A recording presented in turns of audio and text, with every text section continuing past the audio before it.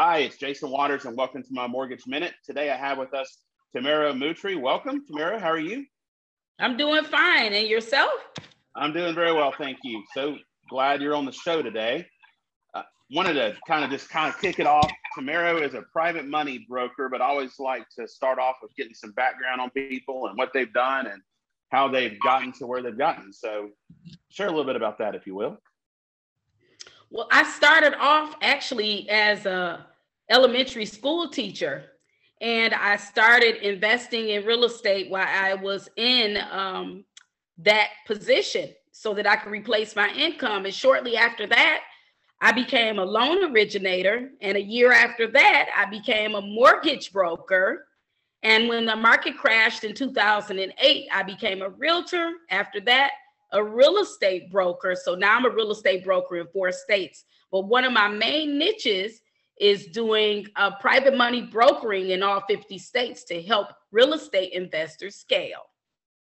That's awesome. So that's a great background. Loan officer, broker, real estate broker. I mean, that's a wide background. So obviously, you know a lot about the lending business, the real estate business, and can certainly, help people navigate the whole private money world, which, me as a licensed loan officer, I'm all, doing the other side of the business in terms of, conventional FHA, VA, et cetera. So you step in where I possibly can't get a loan for somebody, right? Absolutely. And there are programs out there to help people. And some lenders have different programs as it relates to self-employed borrowers or real estate investors who don't want to show their income, or maybe a real estate investor who may be self-employed that didn't get a chance to file taxes, or their taxes show too little, because that's one of our major issues with self-employed individuals. They take off too many write-offs, and therefore it's harder or more difficult for them to get a loan. That's where I come in. Private money is no doc loans, no income documents, no tax returns, no W-2s, no pay stubs. It's amazing. To me, it's amazing. It's like those opportunities are out there, but people don't know it. Like, they don't know how to do it. They don't know where to go. They just assume a no's a no. I'm out of luck, but that's not always the case. So what does that look like? Is it for someone to live in a home, or is it mostly for investment property? What do you specialize in? Well, to be honest with you, with the private money lending, that's only for non-owner occupied people. Okay. That's for people who are building real estate investment portfolios. And what I do is I help people in all 50 states. I help them to invest in every state. I'm able to provide private money funding from different platforms that I have signed up to get in business with. And I offer that to all of my real estate clients. I have a lot of them buying in Milwaukee, Wisconsin, and most of them, they need at least 20% down. So they do have loan minimums. It depends on whether they're buying a multifamily or a single family, but they do have minimums, and most of them start off at least $75,000, and it goes up from there. Okay.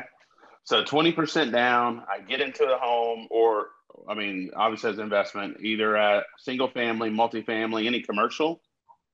Yes, commercial too as well. I work with platforms that do over 4 units, 5 and up. Some of them in the millions. I'm doing $1 million deal right now. And a lot of people are having issues with the smaller price properties. Where I'm from originally is Milwaukee, Wisconsin. They have a lot of smaller price points on the homes there. So therefore, the loan sizes are really small. And some of these lenders have put this into like a package where it is a portfolio product. And it ends up being a blanket loan where they can put all of the smaller price properties into one. And now they're doing a commercial loan for multiple properties. Got it. That makes a lot of sense to get over those minimums. All right. So 20% down, no income needed. What about income of the project? Do you need to be able to show that the project itself is going to have income? The property you're buying? Yes. So actually, it's going to be twofold. It actually depends on what the investor is trying to do with the property, whether they're trying to fix and flip it or they're using it as a buy and hold. So if they're using it as a buy and hold, lots of times the lenders are looking at just the asset, which is considered asset-based lending, and they are looking at the rental income that's coming in, and they have a DSCR product for that. So that is the debt service that they look at to make sure that it's a viable deal. So they don't look at whether the person has income or not. They're looking at the credit, and they're looking at the income of the property, the rental income, and they're looking at how much money the person has in the bank, because they still do have a reserve minimum that they want to. You need to have a certain amount of liquidity to do each property. Got it. And so DSCR, I'm an old commercial banker, so debt service coverage ratio. Used to calculate that for a living every day. Glad I don't have to do it all the time anymore. But great product for the longer term holds. But then the short term, is that the same kind of thing? Not the same kind as that, but what I used to remember from hard money lending is it'd be a property, may not even be inhabitable at this point. I'm going to borrow the money. I'm going to have my after renovation value, my ARV, and the lending is based on that. Is that how the fix and flips work? Absolutely. It's very, very similar. However, and people don't know this either, private money and hard money, those are also two very different products. If you use private money, your interest rates are going to be a lot lower than you would with private money. Private money can go all the way up to 15%. I meant to say hard money can go all the way up to 15%, but private money, you may only go up to 9%. So there's a huge difference there. You can still do fix and flip the same way. They have products for that. It's just that the private money, even though the fees are a little bit more than a conventional loan product, those private money products still have competitive rates. I'm looking at some rates in the 4s even still, and of course, the higher the loan amount, the better the terms. And of course, the higher the middle credit score, the better the interest rate. So I'm looking at 4.25. I looked online in a Facebook group, and I saw someone crying about $9,000 in closing costs. This was for a conventional loan with 25% down. I just offered someone the same thing for a $100,000 property, and those fees were only $8,000. She said she had $9,000 with a conventional product, and our down payment was only 20%. Hers was 25%. Wow, that's amazing. That's awesome to know. So private money versus hard money, something to remember. Sorry for getting those confused myself, but it's clearly a difference in that. So let's flip real quick and let's talk a little bit about the real estate market. So you're a broker as well. Are you still actively selling properties, or are you just kind of, what does that look like for you these days? Well, I'm doing everything. That's what it looks like. I'm doing everything. Listen, I'm doing some real estate development. I bought some lots in Florida. I'm going to build new construction on those. I'm actually still doing a lot of the selling part of it. I have 4 real estate brokerages in Georgia, Florida, Wisconsin, Illinois. I have a real estate instructor's license. So that's one of the recruitment tools that I use to be able to get agents to join my Wisconsin firm. I actually am an investor myself. So I buy properties and I rent them out, and I help other investors do the same. I have a one-stop shop concierge service for any of my real estate investors who would like to buy in the states that I'm licensed in. So like I said, I'm doing everything. I'm doing the property management. I'm doing, my husband, he has a home inspection business. So he does the inspections for all of my clients.